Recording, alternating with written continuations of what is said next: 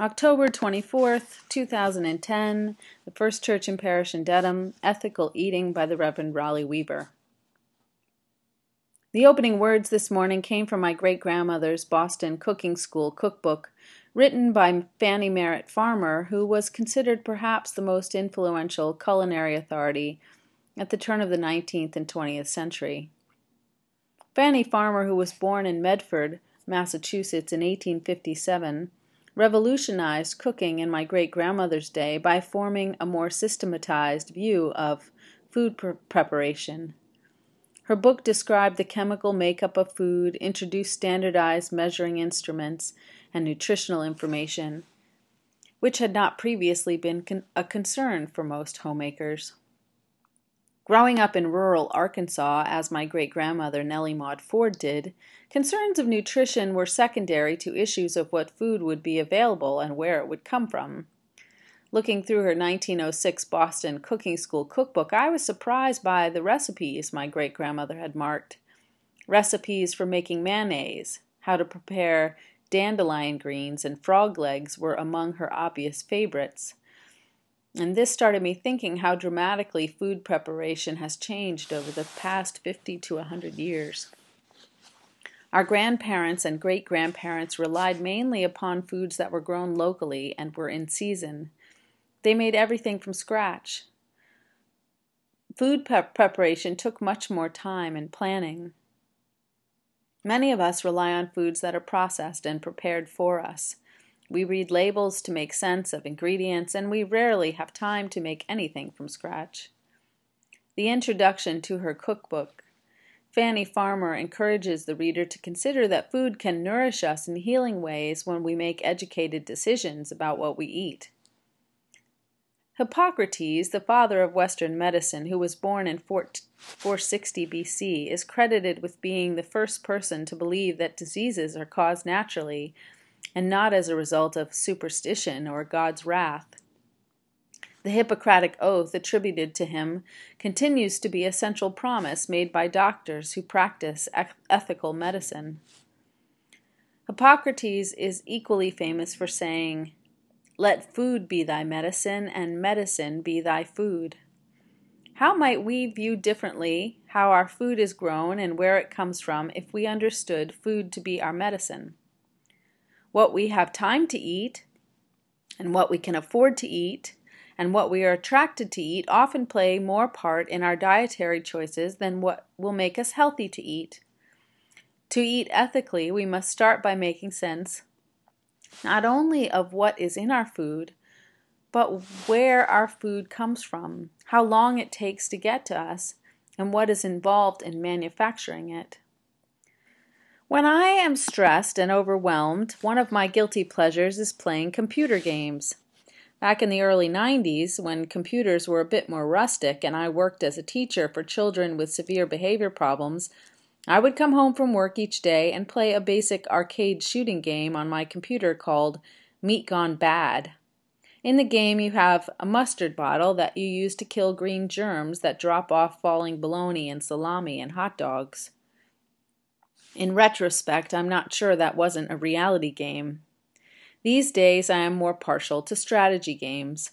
A friend's daughter recently introduced me to a website called addictinggames.com, where I found a new meat game called Burger Tycoon.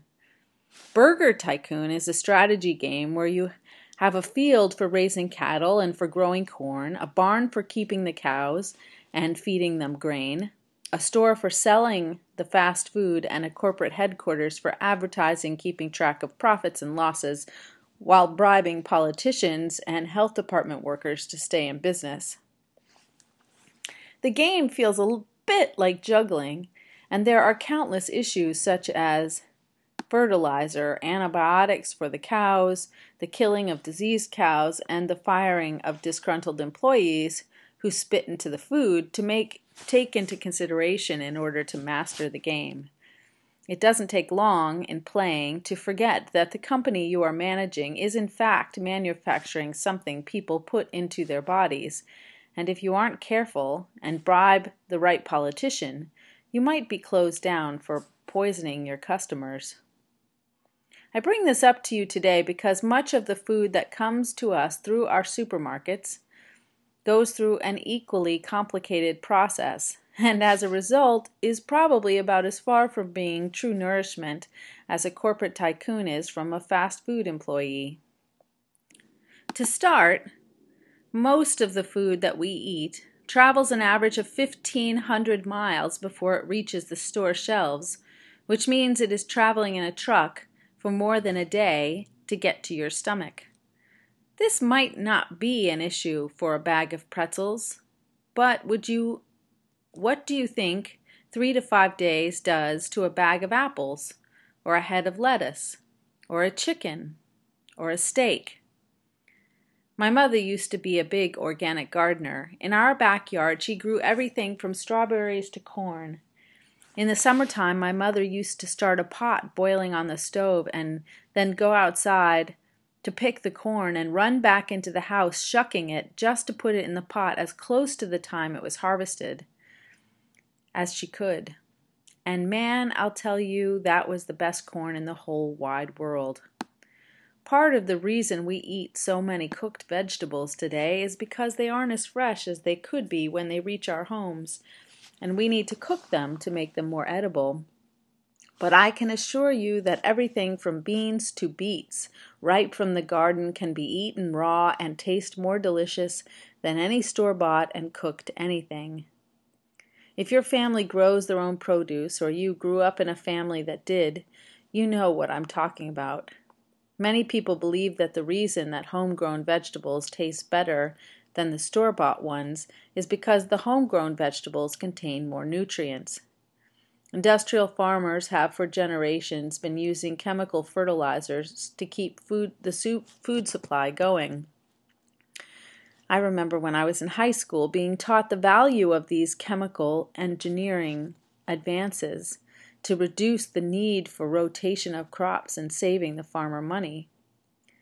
Unfortunately, the rest of the story is that synthetic fertilizers weaken crops and make them more susceptible to disease and insects, which in turn creates a need for pesticides in large commercial vegetable growing.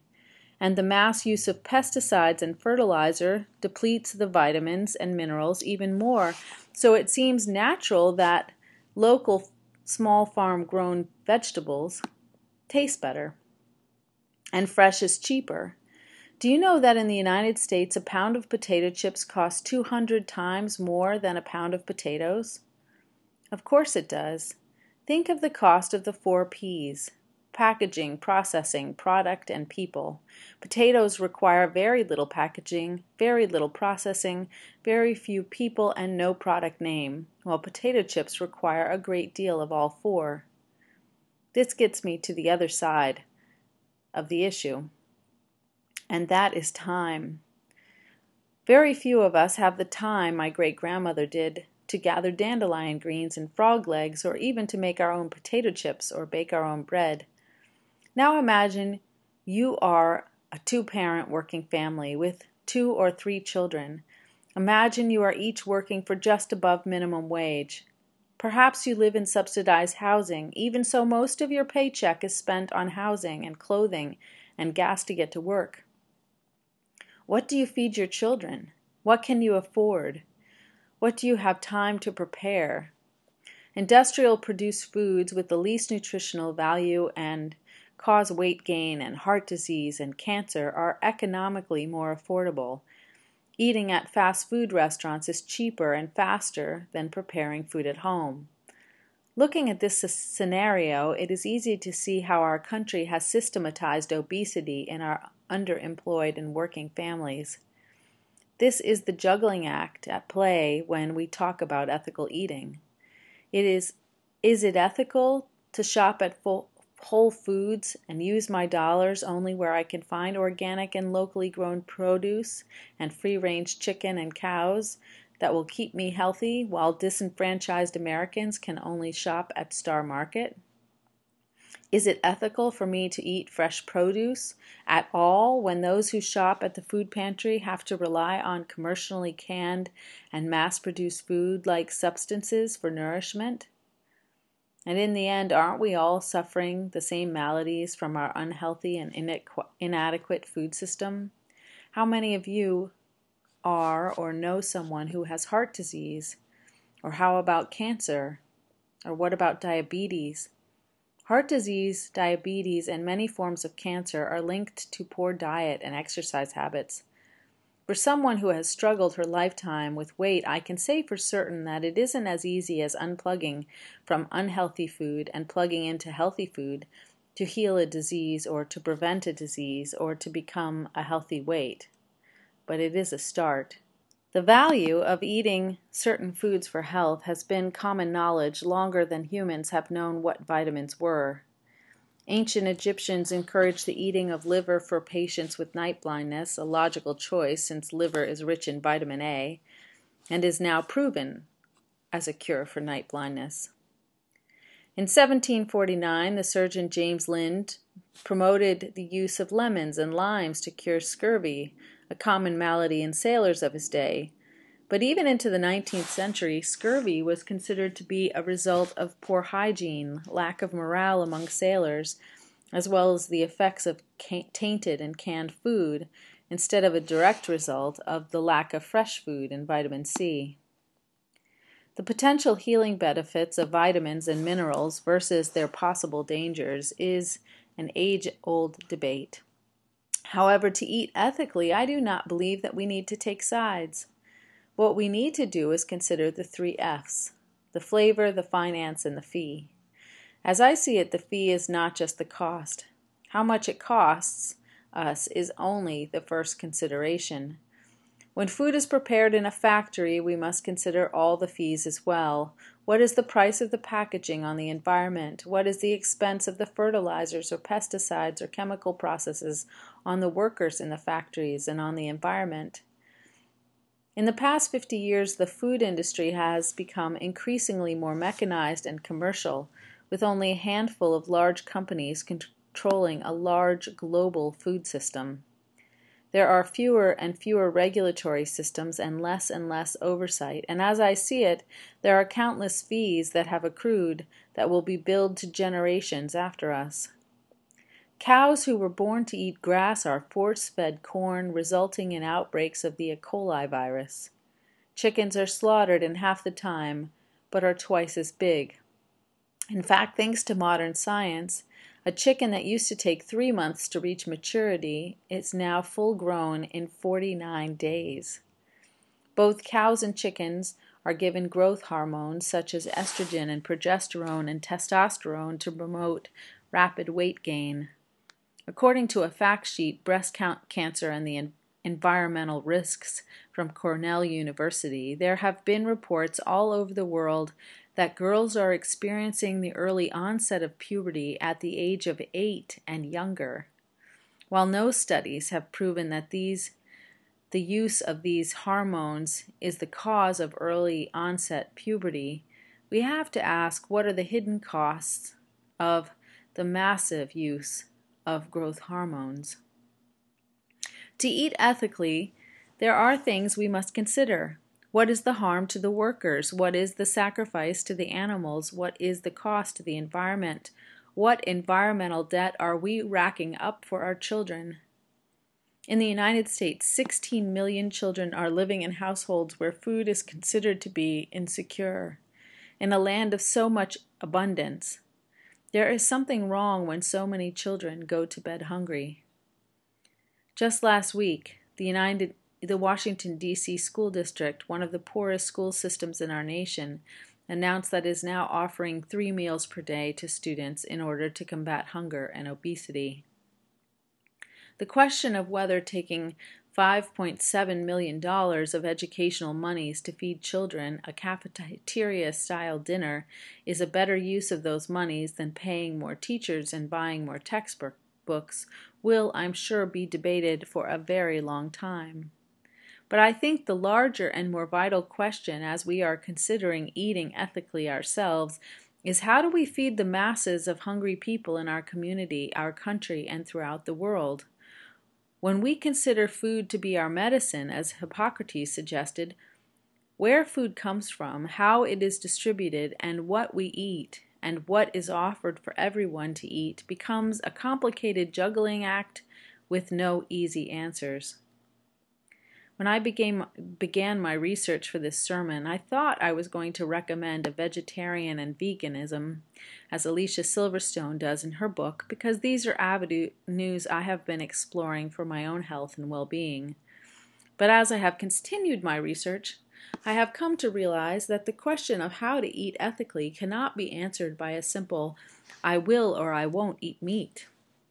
Besides, for too long, organized religion has recommended feasting when individuals would be better off fasting, and recommended fasting when, as individuals, we might be better off feasting. As Unitarian Universalists, we covenant to affirm and promote the interdependent web of all existence of which we are a part. Recognizing the interdependent web of our complex food system is perhaps the best place to start. In so doing, it's easy to see that there is no one corporate solution to ethical eating. However, to affirm and promote the interdependent web, we can vote with our dollars for healthier food choices in our grocery stores and restaurants. We can advocate for community gardens and locally grown produce. On the national level, we can endorse increased oversight of our industrial food production system. If you haven't already, I suggest you make a reservation for this Saturday's harvest dinner. And if you want even more information and haven't already, I recommend the movie Food Inc. and reading The Omnivore's Dilemma or In Defense of Food, as all three give a detailed account of where the food we eat comes from.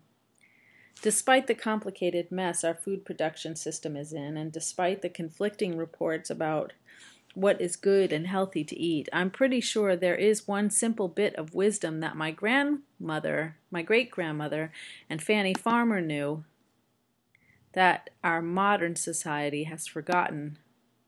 This is the final and most vitally important step in ethical eating, and is as simple as Michael Pollan suggests. Eat food, not too much, and mostly plants. Eat food, not too much, and mostly plants. Let us be thankful for the bounty and access we have to choose healthy foods and to eat, and to strive each day for all creatures on the earth to be given those same choices.